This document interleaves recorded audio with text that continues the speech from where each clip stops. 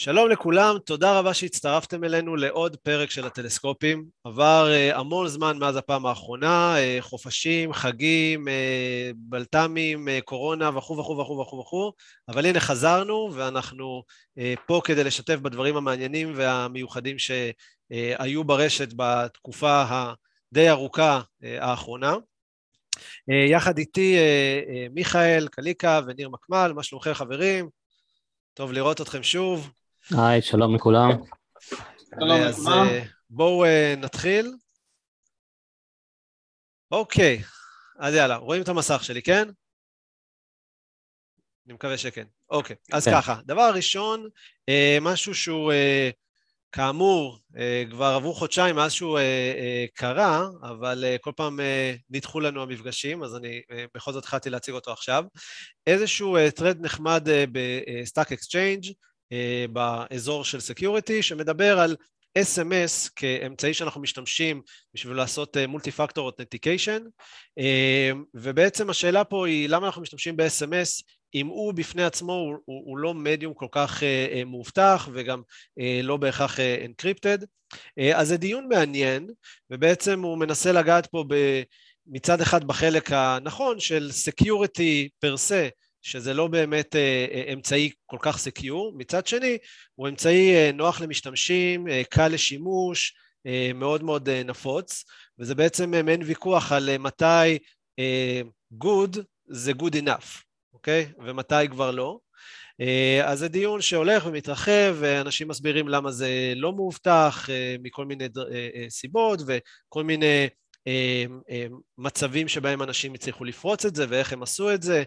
אז זה דיון מעניין למי שבעצם רוצה לדעת קצת מאחורה של איך SMS עובד ומערכות סלולריות ואיך man in the middle יכול לבוא באמצע, ובכלל כדיון פילוסופי של מתי משהו הוא נכון גם אם הוא לא הפתרון הטכני הכי טוב. אז זה ככה סתם נחמד להציג. הדבר הבא זה בעצם איזשהו ספר שיצא לא לפני הרבה זמן, נקרא The Art of Immutable Architecture, שהוא ספר מעניין, בעיניי לפחות, הוא בעצם מסתכל על איך לקדם בארכיטקטורה דברים שקשורים ל-Immutability, בין אם זה להשתמש ב-idempotency, בין אם זה להשתמש בכל מיני טכניקות כמו CRDT, Conflict Free Replicated Data Types, ובעצם איך לבנות את כל הארכיטקטורה ככה שהיא תקדם את הנושא של להיות immutable, כי ברגע שהדברים immutable יש הרבה פחות באגים, הרבה יותר טוב בעבודה שהיא concurrent. אז זה הספר. עכשיו, מעבר לזה שהוא ספר מעניין, בעיניי, יש בעצם אזור שלם שהמחבר פתח, שגם ביוטיוב וגם בדיסקורד של מפגשים שהוא עושה, ובעצם הוא בונה איזשהו framework שמאפשר בעצם להשתמש בכל מיני דברים מתוך הארכיטקטורה, מה שנקרא historical modeling. אז יש פה בעצם ביוטיוב כל פעם עולים עוד מפגשים וקוד ריוויוז, וכל פעם הוא בונה יחד עם הקהל את הפריימורק הזה, שזה נחמד ומעניין, ויש פה כל מיני דיונים גם בדיסקורד, בקיצור זה משהו שאני חושב שהספר הוא טוב, אני חושב שגם המפגשים האלה הם מעניינים. אני כן אזהיר למי שלא אוהב .NET, הקוד שהוא בעצם מציג הוא קוד .NETי, שאני חושב שזה נהדר, אבל לא כולם אוהבים את זה. אז זה לגבי הספר הזה והערוץ יוטיוב הזה. פחות חשוב השפה או המימוש, חשוב הרעיונות. זה נכון, אני מסכים איתך לגמרי, אבל כשהוא בונה פריימורק כדי להסביר את זה, לאנשים נוח להבין את המושגים לפעמים דרך הקוד, ומי שלא רוצה או לא מבין C# הוא משתמש גם ביכולות מתקדמות של .NET, שעוזרות לנו לעשות את זה, אז זה יכול להיות איזשהו מחסום קטן. הדבר הבא, איזשהו מאמר, כתבה שיצא במקינזי, מקינזי גוף ייעוץ מאוד מאוד גדול, זה יצא בסוף יולי, ובעצם הם שאלו את השאלה וניסו לענות עליה, האם עדיין יש צורך בארכיטקטים בתוך enterprises בעולם של היום, בעולם המודרני. ובעצם אני אעשה פה ספוילר, התשובה היא כן, וכן גדול, אבל הם בעצם באמת שואלים את השאלה הזאת ובוחנים את זה מכל מיני זוויות, מול כל מיני ארגונים שהחליטו שלא יהיה להם ארכיטקט, ומה זה גרם בסופו של דבר, והמקומות שבהם מרגישים את הצורך בארכיטקטים, ולמה הארכיטקטורה באנטרפרייז זה דבר חשוב, ואת מי זה בעצם משרת, האם זה משרת רק מפתחים, האם זה משרת גם את ההנהלה, את יותר מקבלי ההחלטות האסטרטגיים, אז זה טוב שמישהו עשה את זה, כי זו שאלה שעולה הרבה פעמים, האם עדיין צריכים ארכיטקטים, כי כל אחד היום יודע לעשות ארכיטקטורה, זה לא אומר שהוא ארכיטקט, וזה בהחלט מאמר ששווה להסתכל על בעצם אותם נקודות שהארכיטקטים יכולים לעזור בארגון כדי לקדם את החשיבה האסטרטגית, לקצר זמנים, לדעת איך לעשות דברים נכון בלי שנצטרך לשכתב את הכל אחר כך, אז בהחלט מאמר ששווה לקרוא אותו כדי להבין את כל הנקודות האלה.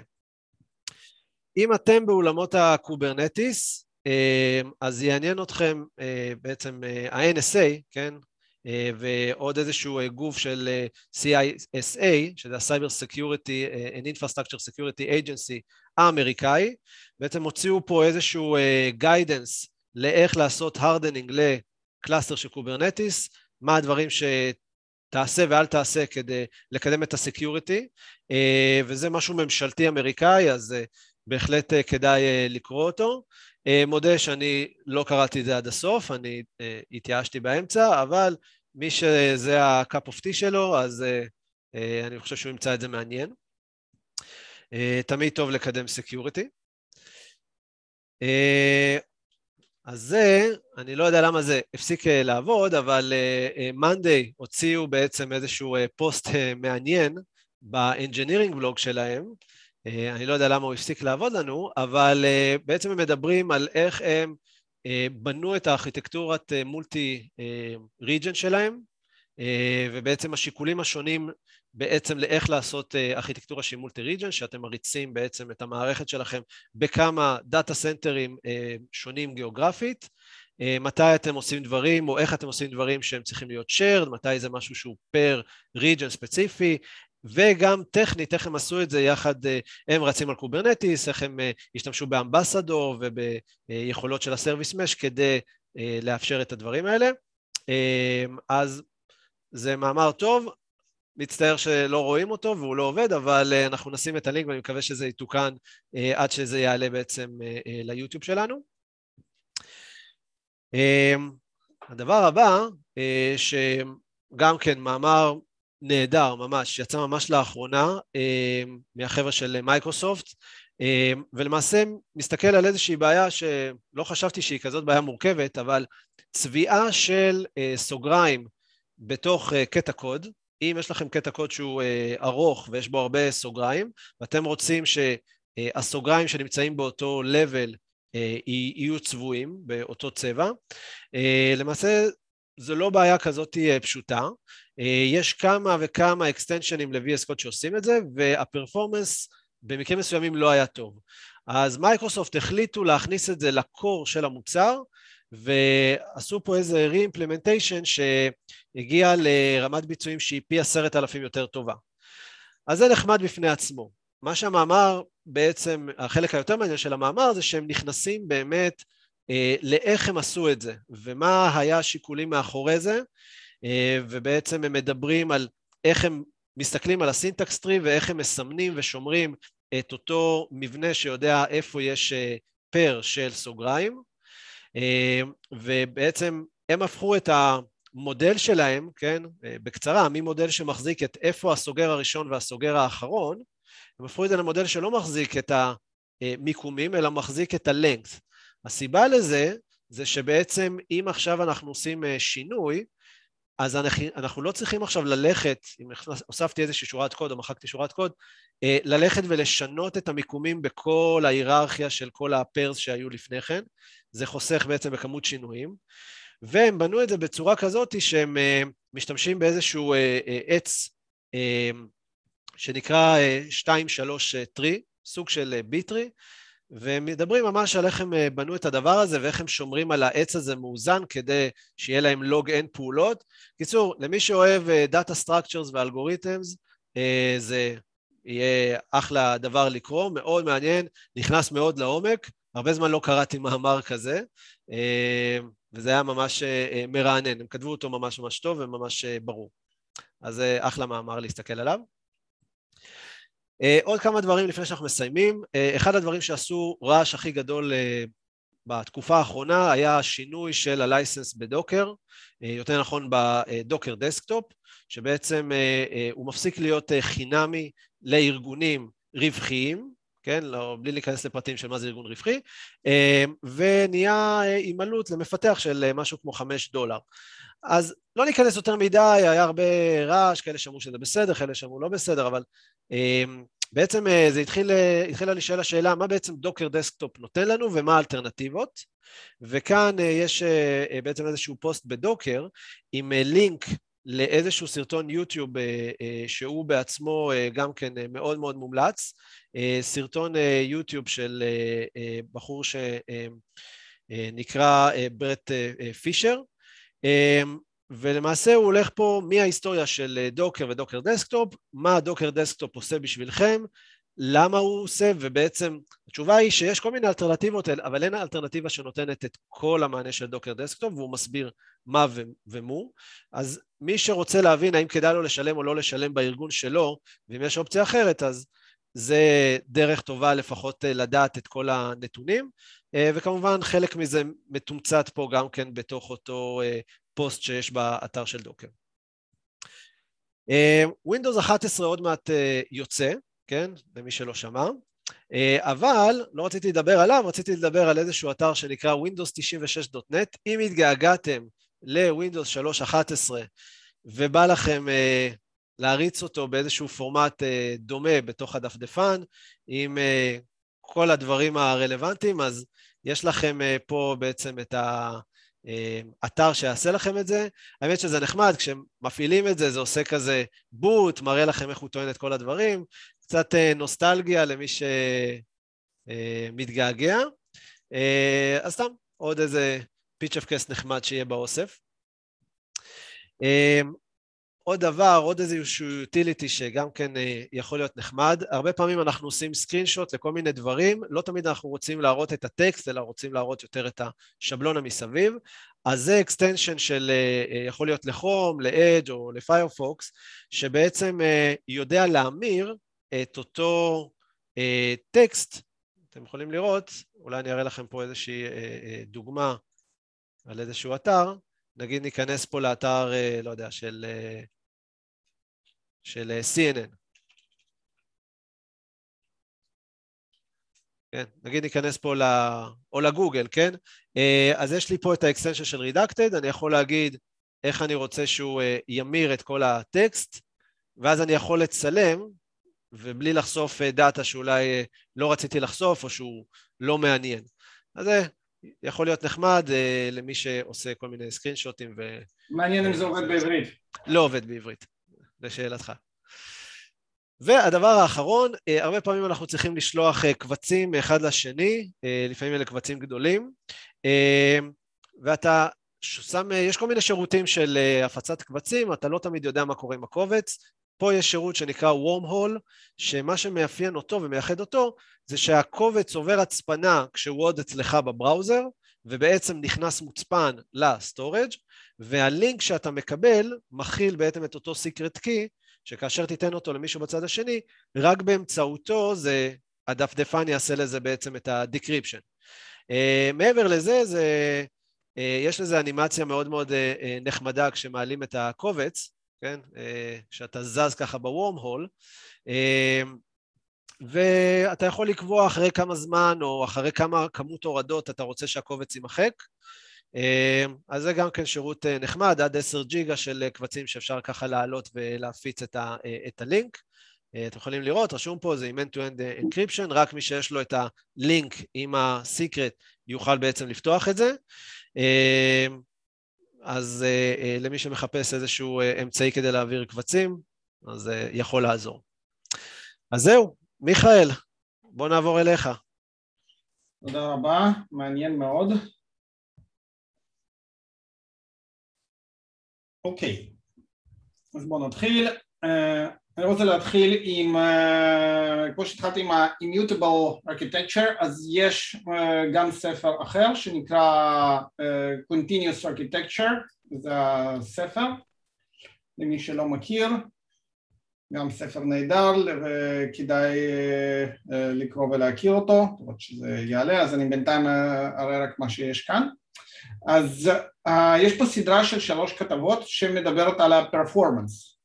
אז קודם כל החלק הראשון הוא בעצם מה שנקרא מייצר את הקונטקסט של הפרפורמנס, מספר על מה ההבדל בין פרפורמנס למשל לסקיילביליטי, כי לפעמים חושבים ששתי הדברים האלה הם אותו דבר, ולמעשה הם לא אותו דבר, הם קשורים אחד לשני, וסקיילביליטי ישפיע על הפרפורמנס, אבל זה לא אותו דבר.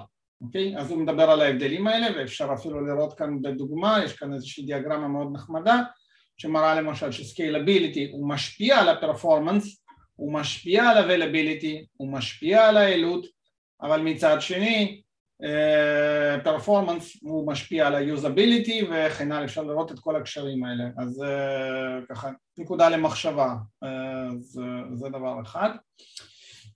זהו, אז זה מתחיל מזה. זה דרך אגב למי שלא מכיר, זה הספר. יש לו גם בלוג, זהו, אז הכתבה השנייה מדברת על ה-architectural concerns ואיך פותרים אותם, אז יש את ה-microservice architecture, יש NoSQL technology, יש public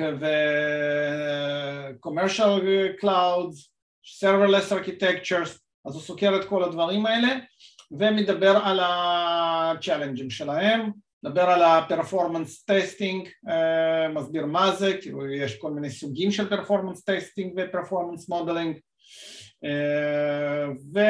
וזהו, בזה זה נגמר, ובכתבה השלישית הוא נותן כבר טקטיקות על איך להתמודד עם כל מיני challenges, או על ידי למשל לעשות פריוריטיזציה של requesting, או reduce overhead, או increasing resources, caching ועוד כל מיני טקטיקות שתקראו כאן אם זה מעניין.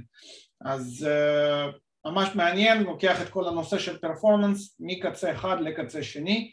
יש בבלוג הזה, גם אם כבר אנחנו פותחים את זה, אז יש לו גם סדרה של כתבות על הפרפורמנס, אבל מצד שני יש משהו דומה שמדבר על הסקיילביליטי, שזה יש סקיילביליטי 1, 2, 3, וכל זה מן הסתם זה דברים שלקחו מהספר. אז זהו, אז סיימנו עם זה.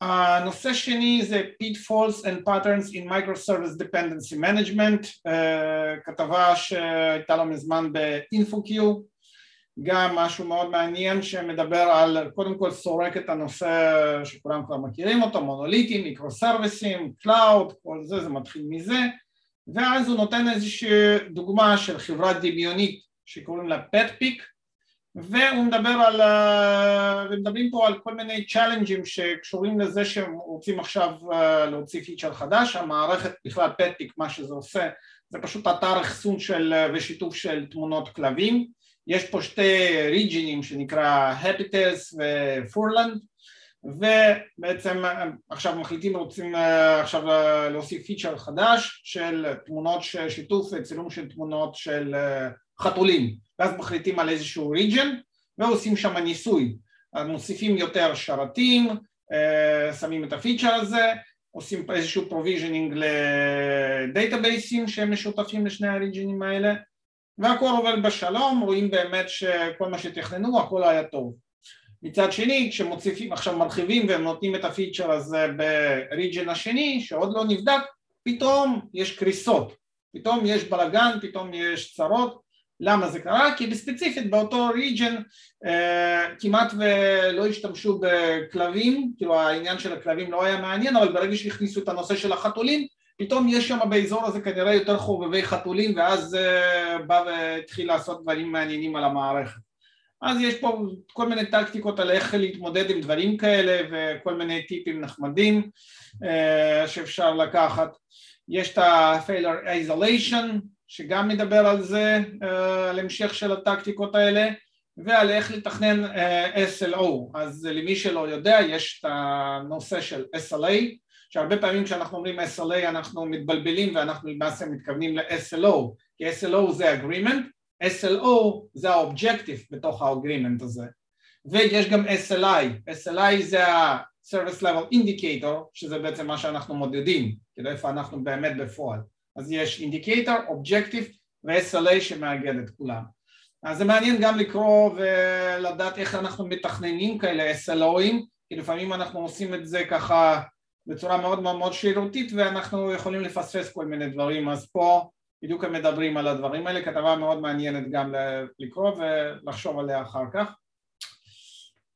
אוקיי, אז כל הנושאים האלה שקשורים לארכיטקטורה, גם תמיר הזכיר את ה-Enterprise Architect והחשיבות של התפקיד, אז כאן מדובר על כתבה של גאורב אגרוול שמדברת על ה-Soft Skills for Solution Architect Moving Beyond Technical Competence.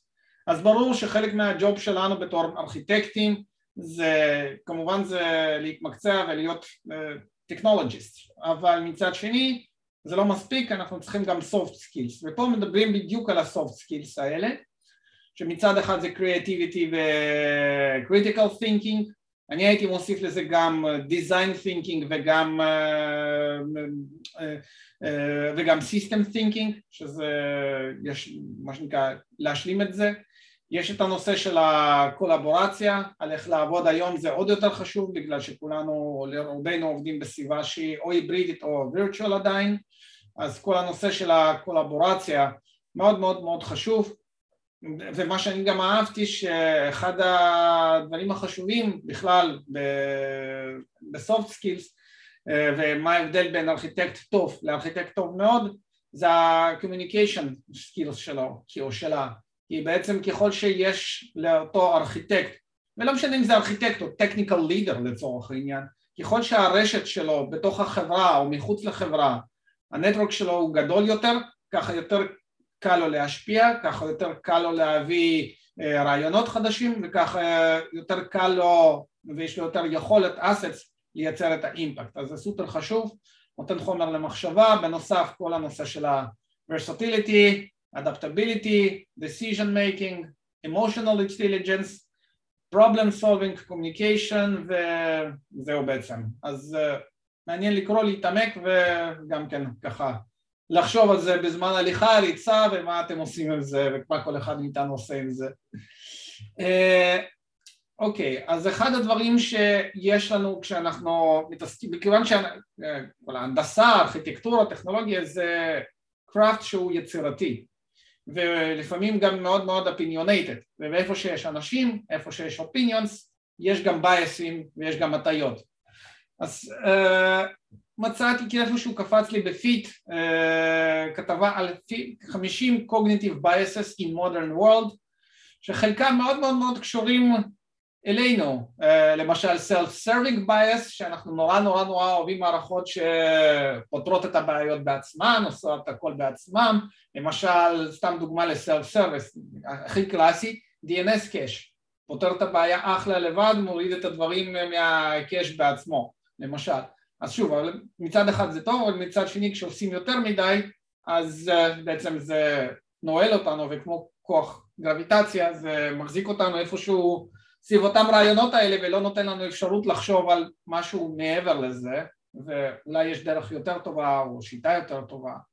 אז למשל כאן יש את זה, יש כאן automation bias שמאוד מעניין, יש פה confirmation bias מאוד מעניין, authority ועוד ועוד ועוד ועוד ועוד. אז מעניין גם להכיר את זה ולדעת וגם לחשוב על טקטיקות על איך להתמודד עם כל אחד מהם ולזהות אותם ולהתמודד עם זה. בנוסף דיברנו על biasים, אז מכיוון שאנחנו גם חלק מה-International Association of Software Architects, אז היה גם כן לאחרונה איזשהו כלי או איזשהו בעצם טמפלייט שפול פרייס פרסם שהוא הנשיא של ההתאחדות של הארכיטקטים העולמית, זה נקרא Decision Bias Calibrator, וזה בעצם אפשר לחשוב על זה איזשהו צ'קליסט או כלי שבעזרתו אפשר להסתכל או לזהות אם יש כאן bias בהחלטות שלנו או אין כאן bias בהחלטות שלנו, גם דרך נוספת לחשוב על זה ולהשתמש בזה. ונושא אחר משנה עכשיו כיוון לפרונט-אנד, למי שפה מתעסק עם זה, אז מיקרו-פרונט-אנדים, נושא חם, אז מתי עושים, איך עושים, אז יש פה כתבה שמטעם מישהו שעובד בוויקס, שחר תלמי, שבדיוק מדבר על המיקרו-פרונט-אנדים ועל איך וויקס עשו את הארכיטקטורה של המיקרו-פרונט-אנד שלהם. אחד הדברים מה שאני באמת אהבתי זה שאין מה להתחיל עם המיקרו-פרונט-אנדים אם אין לכם כוח, כאילו אם אין לכם הרבה מהנדסים בארגון, כי אחרת פשוט אתם תשקיעו אבל לא תקבלו את כל התמורה שבזה. אז זה גם כן איזושהי נקודה למחשבה. ופה הוא מדבר בדיוק על איך הם עושים את המיקרו, הוא מסביר גם את המוצרים של וויקס, הוא מדבר על איך זה מתחבר, איך המיקרו-פרונט-אנדים מתחברים לוויקס ופותרים להם את האתגרים שלהם, ובעצם נכנס כאן, הוא מדבר על הנושאים כמו פרפורמנס, הוא מדבר על ה-Developer Experience, שזה מאוד מאוד מאוד מאוד חשוב, אנחנו יכולים לעשות אחלה פריימוורקים, אחלה טכנולוגיות ואחלה תשתיות פנימיות, אבל אם חוויית המשתמש, שזה בעצם ה-Developer הפנימי, קודם כל, היא לא פשוטה, אז יהיה קשה לאמץ את זה, ואנשים פשוט לא יענו לעבוד עם זה ויחפשו כל הזמן פתרונות עוקפים או אחרים, אז זה לקחת בחשבון.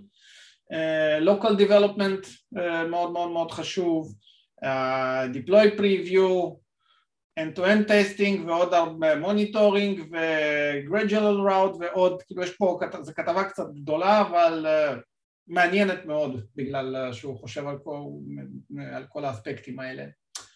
זהו זה לקראת הסוף, אז ה-fun part, בגלל שאנחנו נקראים טלסקופים ואני חובב אסטרונומיה, אז זה צילום אסטרונומי של החודש הזה שאני עשיתי, אני בעצם צילמתי את האובייקט הזה במהלך יולי ואוגוסט, זה נקרא The Elephant Trunk. נראה שנשפך לך קפה. תלת ממדי, תלת ממד. זה בעצם תמונה של חדק פיל, המיוחד בתמונה הזאת שהיא צולמה בפס צר, זה בעצם מה שמאפשר לי לראות את המבנה של הערפילית הזאת, למשל כל החלק הכחול זה איפה שיש חמצן, כל החלק הצהוב והדמדם זה איפה שיש קרינה של מימן וגופרית, אז בעצם זה כמו רנטגן, זה מאפשר ממש להסתכל כמו האבל, להסתכל ולראות ממה בנויה הערפילית הזאת. רגע, אבל איפה צילמת? היית כאילו בבית או כאילו עם הטלסקופ במכתש רמון או? באזור מדבר, באזור מכתש רמון. מדהים. זה במשך 2 לילות, וזה בעצם אוספים את הדאטה הזה, ועם מצלמה מיוחדת, עם טלסקופ, עם ציוד מיוחד, אחר כך חוזרים הביתה, ועושים הרבה מתמטיקה בשביל להוציא מהסיגנלים האלה את הדברים האלה. בעצם בדיוק כמו שעושים נאס"י עם ההאבל טלסקופ.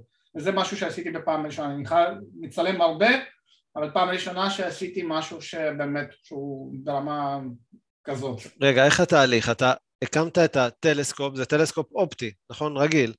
זה טלסקופ אופטי, טלסקופ מראות אופטי, אתה מגיע למדבר עם כל הציוד הזה, עכשיו זה לא רק טלסקופ, חשוב להבין, זה טלסקופ, זה מצלמה, זה בעצם 2 מצלמות, כי ברגע שמצלמים כזה אובייקט, הסיגנל הוא מאוד מאוד מאוד חלש, אז חשיפות של המצלמה מאוד ארוכות, לפחות 10 דקות, וכדור הארץ מן הסתם זז, מסתובב, אז באורך מוקד נגיד, אני בדרך כלל מצלם הוא ב-750 מילימטר טלסקופ או ב-1600 מילימטר, שזה אורכי מוקד פשוט מטורפים, אז תוך כמה שניות המטרה נעלמת מהפריים, או תהיה מריחה, אז יש פה חצובה שיודעת לעשות תנועה כמו של כדור הארץ, ולהסתובב ביחד עם כדור הארץ, אבל שוב זה מכניקה, אז זה עדיין לא מדויקת, יש גם תנודות של אטמוספירה, אז יש מצלמה שנייה, שבעצם אני נועל אותה על כוכב מסוים שיש לי בפריים, וברגע שיש תנודות של כוכב, אני קובע כללים כמה אני מרשה לזוז, וברגע שנגיד יש תנודה אפילו של 10 מהפיקסל נגיד או משהו כזה, אז אני... זה תיקון. אז הוא שולח תיקון לחצובה, כאילו כזה. אז זה מצד אחד. למצלמה הראשית שהיא מצלמת בגלל שחשיפות מאוד ארוכות אז החיישן מתחמם, אז יש שם גוף קירור, אני מקרר את זה עד למינוס 10, מינוס 15 מעלות, שם גוף פלטייר, יש שם מערכת פיקוס אוטומטית, יש שם גוף חימום, כי לפעמים יש לחות, ויש שם כל מיני דברים נוספים, גלגל פילטרים למשל, שיודע להחליף את הפילטרים, את המסננים האלה בצורה אוטומטית, ועוד ועוד ועוד, וגם יש מערכת חשמל להפעיל את כל הדבר הזה, אז מדובר בכמה עשרות קילוגרמים. יש לי אוטו גדול, וכשאני נוסע למדבר, אין לי מקום לשבת, אני משטח את האוטו וזה מלא בציוד. אבל זה לנפש, זה תחביב. חתיכת תחביב. זה חתיכת תחביב, אז אני מאוד גאה שפעם ראשונה אני עשיתי תמונת האבל פלט, ממש בצורה כזאת, אז... יפה מאוד. טוב, תודה רבה מיכאל. בכיף. יאללה, ניר. לך על זה. היי, אני אשתף את המסך, שנייה רגע. אוקיי, רואים את המסך? כן, רואים. מעולה. טוב, שלום לכל הצופים, מה שאני היום הולך לדבר, מספר נושאים. דבר מאוד מעניין שתפס אותי זה הבלוג הזה של 10 Anti-Pattern for Kubernetes.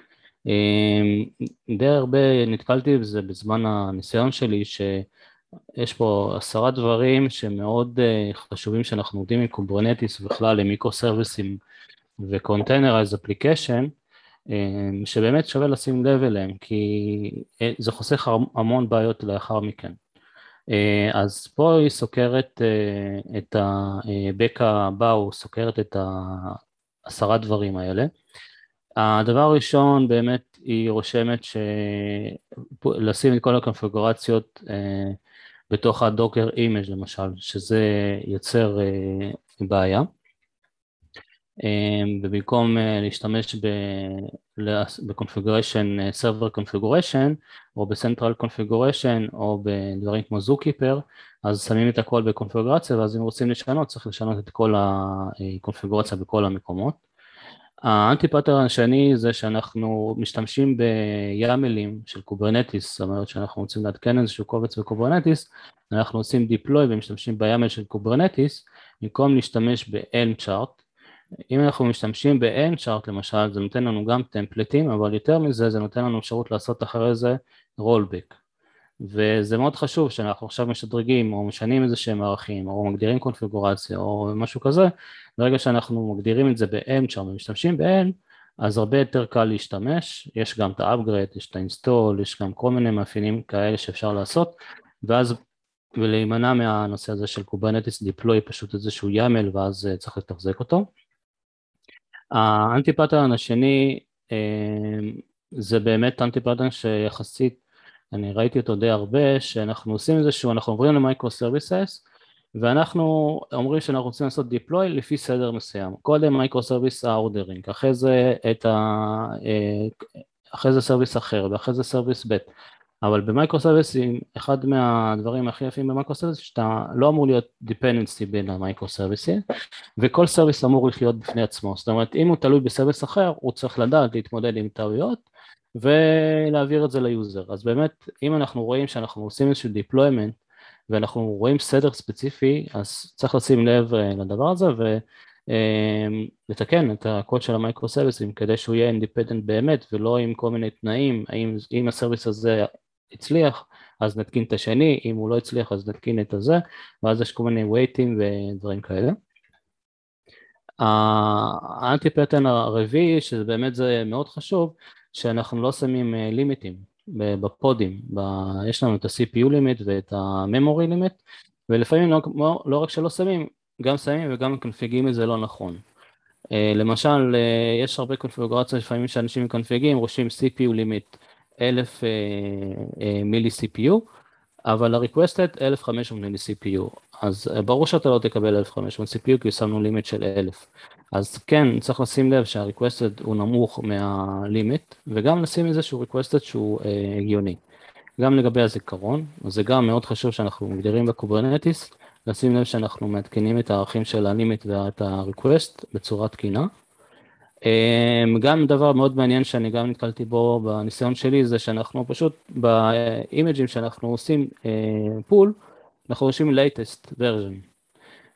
ומה הבעיה פה? ברגע שאנחנו חושבים latest ואיזושהי בעיה, נגיד כל הזמן הגרסה מתעדכנת, אנחנו בוחרים תמיד גרסה אחרונה, ופתאום הפוד התרסק, עלה, כל פעם שהוא עולה הוא עושה פול מחדש, וברגע שהוא עשה פול מחדש קיבלנו איזושהי גרסה אחרת, ופתאום יש איזושהי בעיה, אבל אנחנו לא יודעים איזה גרסה זאת הייתה ואיזה גרסה כן עבדה לנו, אז מה שכן חשוב ומציעים, זה שאנחנו מגדירים באנצ'ארט או בקונפיג של הדוקר, של האימג', לשים את הגרסה. ברגע שאנחנו שמים את הגרסה, אנחנו תמיד יכולים לדעת מה הצליח, מה לא הצליח, ותמיד אפשר לחזור אחורה. זה גם מאוד מעניין. אוקיי, והאנטי פארטם השישי זה ש-deploying new update ו-fixing על ידי killing pod, כדי שהם ימשכו את האימג'ים מחדש, זה גם אנטי פאטרן. אם אנחנו רוצים, אנחנו אומרים אוקיי, אנחנו רוצים לעדכן, לעשות עדכון, אז אנחנו אומרים לפוד תעשה ריסטארט, בתקווה שהוא ייקח את הלטסט, ואז זה גורם גם לבעיות ליהודיות. אם אנחנו רוצים לעשות update כמו שצריך, אז צריך להשתמש בשיטת upgrade נכונה, כמו rolling upgrade של קוברנטיס, או בלו גרין, או קנרי, או נושא כזה. אנטי פאטרן שוני נוסף זה שאנחנו מתחילים בתור סביבת טסטים, ואז אנחנו עושים גם באותו קלאסטר, גם סביבות של לא פרודקשן. ואנחנו יש לנו איזשהו, אנחנו חושבים שהניימספייס שהקוברנטיס נותן לנו, זה מספיק טוב בשביל להפריד פרודקשן ולא פרודקשן. יחסית אני לא נתקל בזה הרבה בניסיון שלי, אני חושב שזה די ברור שבפרודקשן אנחנו כן רואים הרבה הפרדה בין קלאסטרים, אבל מי שכן חושב שניימספייס יכול לבודד בין פרודקשן לנון פרודקשן, זה דבר שמאוד לא כדאי לעשות, כי בסופו של דבר אם אנחנו עושים הפרדה של פרודקשן ונון פרודקשן רק לידי ניימספייס, למעשה אנחנו לא, יש לנו בעיה של resources, ויכול להיות שאנחנו נעשה low testing ואנחנו נהרוס את הפרודקשן, יכול להיות שהפרודקשן יהיה עמוס מדי ולא נוכל לעשות non-production testing. אז מומלץ באמת לשים קלאסטר נפרד לפרודקשן וקלאסטר נפרד ל-non-production, לא להפריד אותם רק על ידי namespace, שלמעשה זה virtual cluster. וברגע שאנחנו גם, אם אנחנו משתמשים בדיפולט של rolling upgrade של קוברנטיס לעדכן גרסאות של מייקרו סרוויסס, זה גם פחות טוב, כן עדיף להשתמש בבלו גרין או בקנרי, כי ברגע שאנחנו עושים rolling upgrade של קוברנטיס, אין לנו את כל האפשרויות שאנחנו מקבלים בקנרי, לראות מה קורה ואז לאט לאט לשדרג, פשוט הקוברנטיס יחליף פוד אחרי פוד, ותוך כדי הוא יראה שהוא מצליח לפי המטריקות שהוא מכיר, ואם זה עבר, יכול להיות שיש בעיה לוגית או משהו כזה, שאנחנו בכלל לא צריכים להמשיך לעשות את האפגריידים. ויש פה גם סכמות מאוד יפות על הבלו גרין, ועל הקנרי ריליס, איך אנחנו עושים קנרי ריליס, זה רק שאנחנו שולחים אחוז מסוים מהטראפיק לגרסה מסוימת, אם הכל בסדר, אנחנו מעבירים את כל הטראפיק אחרי זה לגרסה הבאה. גם האנטי פאטרן הנוסף זה שאין לנו מטריקות, שאנחנו, למעשה זה משתייך גם לדיפלוימנט ולקנרי. זאת אומרת, אם אנחנו עושים עכשיו דיפלוימנט לאיזשהו מייקרו סרוויס, אנחנו רוצים לדעת אם יש לנו, אם זה הצליח או לא הצליח, אנחנו לא חושפים מספיק מטריקות כדי שנוכל לקבל תובנה האם הדיפלוימנט הצליח או לא, אז כן חשוב לשים לב שאנחנו מגדירים את המטריקות כמו שצריך. והאנטי פאטרן העשירי זה באמת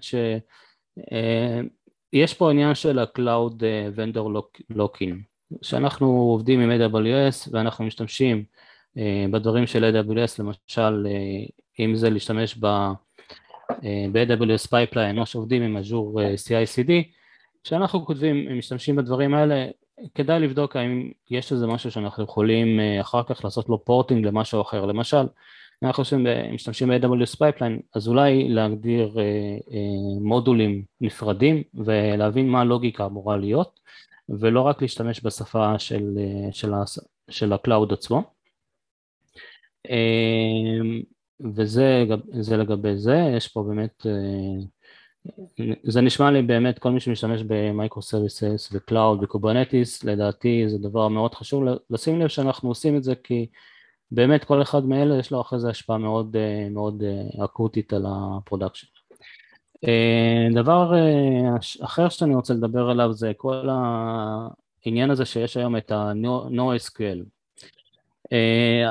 ב10 שנים האחרונות ראינו באמת עלייה של כל ה-NoSQL, זה בא מצורך של דברים שהם semi-structured data, וגם structured data, וגם צורך של scalability. וה-Native SQL, ה-Postgres ו-DB2 וכל הסרוויסים MySQL ו-Oracle, הם למעשה שהיה לנו SQL רגיל, הוא התקשה להתמודד עם Distributed ו-Scalability גבוהה. ובשנים האחרונות רואים יותר ויותר איזשהו טרנד לכיוון ה-New SQL, זאת אומרת, ה-New SQL פתר לנו את הבעיה של ה-Scalability וה-Elasticity, ומאפשר לנו גם להשתמש ב-SQL, ולכן נראה לי שזה דווקא מעניין כאילו להכיר את המושג הזה NoSQL, ויש היום כמה דאטאבייסים שנותנים לנו את היכולת הזאת. אז יש פה איזשהו בלוק הזה שמסביר על הנושא הזה. למשל, יש דאטאבייסים שהם ב-NoSQL,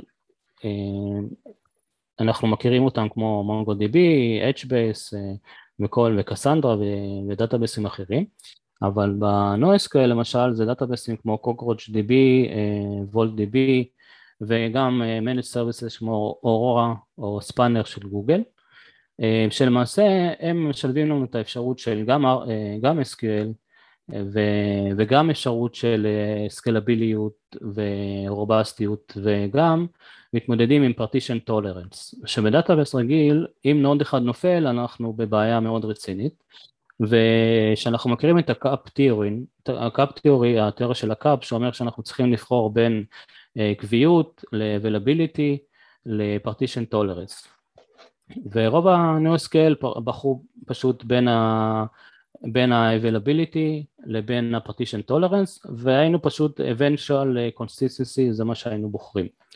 וה-NoSQL למעשה מאפשר לנו באמת שילוב של availability ו-consistency, וגם partition tolerance, כי היום רוב הסביבות הן באמת partition tolerance בהגדרה, ברגע שאנחנו עושים distributed, ואז למעשה זה מאפשר לנו לעבוד עם SQL, דאטאבייס SQL, אנחנו יכולים לעשות joining בין טבלאות, וכל הלימיטיישנים שיש לנו ב-NoSQL, איך לעשות, שאנחנו יודעים document DB, אנחנו מאוד קשה לעשות join בין הדברים, אנחנו צריכים לדעת מראש איך אנחנו נבנה את הדוקימנט, ואיך אנחנו נגדיר אותו. אבל כשאנחנו משתמשים ב-NoSQL, אז למעשה אנחנו פתרנו את הבעיה של הסקלביליות והאלסטיות, ואנחנו עובדים אפשר לעבוד ב-NoSQL באמת בשיטה טובה ויחסית קלה. אז יש פה גם כזה מין השוואה כזאת בין הדאטאבייסים הישנים, שאנחנו רואים שאין להם את ה-horizontal scaling ואת ה-availability, שהיה מאוד קשה להשיג ה-availability בדאטאבייסים רגילים, כמו שאנחנו יודעים, כל ה-availability עם כל מיני third party tool שאנחנו רוצים לעשות, ואז באו ה-NoSQL, הציעו horizontal scaling ו-availability, אבל הם לא נותנים לנו ACID transaction, אולי graph database נתן. SQL support, גם הם לא נותנים לנו את ה-SQL support שהיינו רגילים לעשות joining בין טבלאות, או כל מיני דברים מתקדמים אחרים.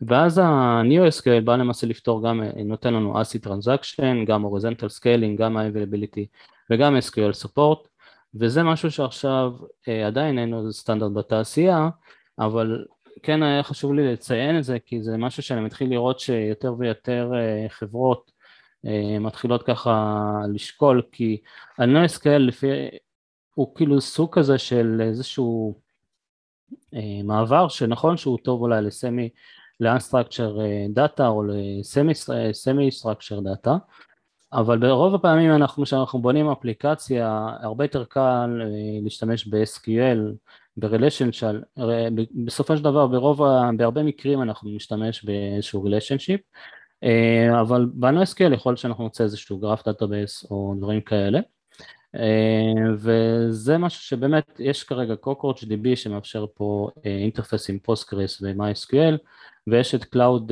Spanner של GCP שלמעשה התחילו את כל הטרנד הזה. מה שאפשר את זה באמת פרוטוקולים של Consensus Protocols שמאפשרים, הרי אחת הבעיות זה שעושים Distributed בין שרדים, איך מסנכרנים בצורה מהירה את המידע בין השרדים השונים, ויש כל מיני דברים. אז ברגע שהבעיה הזאת מתחילה להיפטר, אז אנחנו באמת שווה, הספנר הוא באמת שירות מאוד יקר, אבל אפשר, אני מניח שהוונדורים השונים בקלאוד יתחילו יותר ויותר גם לתת שירותים של Managed Services של NoSQL, ואז יכול להיות שזה ייתן תהליכי פיתוח יותר קלים, טובים, מהירים, הקווירי הרבה יותר מהיר ב-NoSQL כי הוא אופטימייז לג'וינים ולדברים כאלה, שב-NoSQL השתמשנו כדי להתגבר על הבעיה על הסקלביליות, אבל למעשה איבדנו כל מיני דברים אחרים שהיו לנו. ויש פה איזשהו אתר שדווקא מאוד נחמד, שנותן איזשהו מחשבון כזה, שאנחנו רושמים לנו איזה requirement אנחנו רוצים, למשל consistency, availability, partition tolerance, אנחנו מסמנים לו מה אנחנו רוצים, למשל אם אני מסמן לו שאני רוצה consistency partition tolerance. מה זה אומר אבל נגיד 5 בקונסיסטנסי לעומת 3 בקונסיסטנסי? שאני יותר, אני רוצה, strong consistency, 10 זה הכי חזק, זאת אומרת אני לא מתפשר, אני רוצה. אוקיי, כאילו זה לא רמת הקונסיסטנסי, כי יש גם רמות שונות של קונסיסטנטיות, גם בין הטווח של סטריקט לאבנטואל, כן, יש read my own rights, יש ברמת session, זאת אומרת, חשבתי שזה יורד לרמות של סוגים שונים של consistency levels. כן, אז פה, יש פה, אפשר ללחוץ על read more, ואז הוא מסביר פה יותר על הדברים. אוקיי. אז כמה זה חשוב לי? זה רמת החשיבות של זה. נכון, כמה הריקוואן שלך, אני לא מתפשר על consistency, אני רוצה באמת 10, אני לא מתפשר. אני לא מתפשר על partition tolerance, ואז אתה יורד למטה, ואנחנו רואים ש-SQL הוא מה שהוא נותן פה. אם אני אגיד לו שאני רוצה גם horizontal expansion, אז אנחנו כמובן כנראה נקבל או NoSQL או NewSQL, וזה נחמד, כי זה גם נותן לנו אפשרות, כי כשהתחיל הטרנד של ה-NoSQL, אז אני חושב שדי הרבה עברו פשוט, אמרו, אוקיי, אנחנו משתמשים רק במונגו, ואנחנו יותר לא משתמשים בפרוסגרס, והתחיל איזשהו טרנד, ועכשיו יש איזשהו טרנד חזרה לאיזשהו בלנס, אוקיי, איפה שאנחנו צריכים NoSQL, אנחנו כן נשתמש, איפה שצריכים NewSQL, או, אז אנחנו נשתמש, עכשיו שיש לנו את שתי האפשרויות האלה, אנחנו הרבה יותר טובים, אבל להשתמש ב-SQL רגיל, כנראה שבעידן של הקלאוד זה פחות רלוונטי, זאת אומרת, היום יש לנו כבר, אם אנחנו רוצים להשתמש ב-SQL סרבר, אז כנראה שבאמת הטרנד ילך יותר ויותר לכיוון ה-NewSQL, כי זה ניתן לנו באמת Cloud Native Architecture, כי יש לו Horizontal Scaling by Default, ואם יש לנו אפליקציה שאנחנו מחר, אנחנו פיתחנו איזשהו מוצר ואנחנו לא יודעים מה הסקיילים שהולך להיות לו בעתיד, ב-NewSQL אנחנו מקבלים את זה באמת בצורה טובה, ואנחנו יכולים לעשות סקיילים בצורה קלה ויעילה בלי לשנות את הקוד.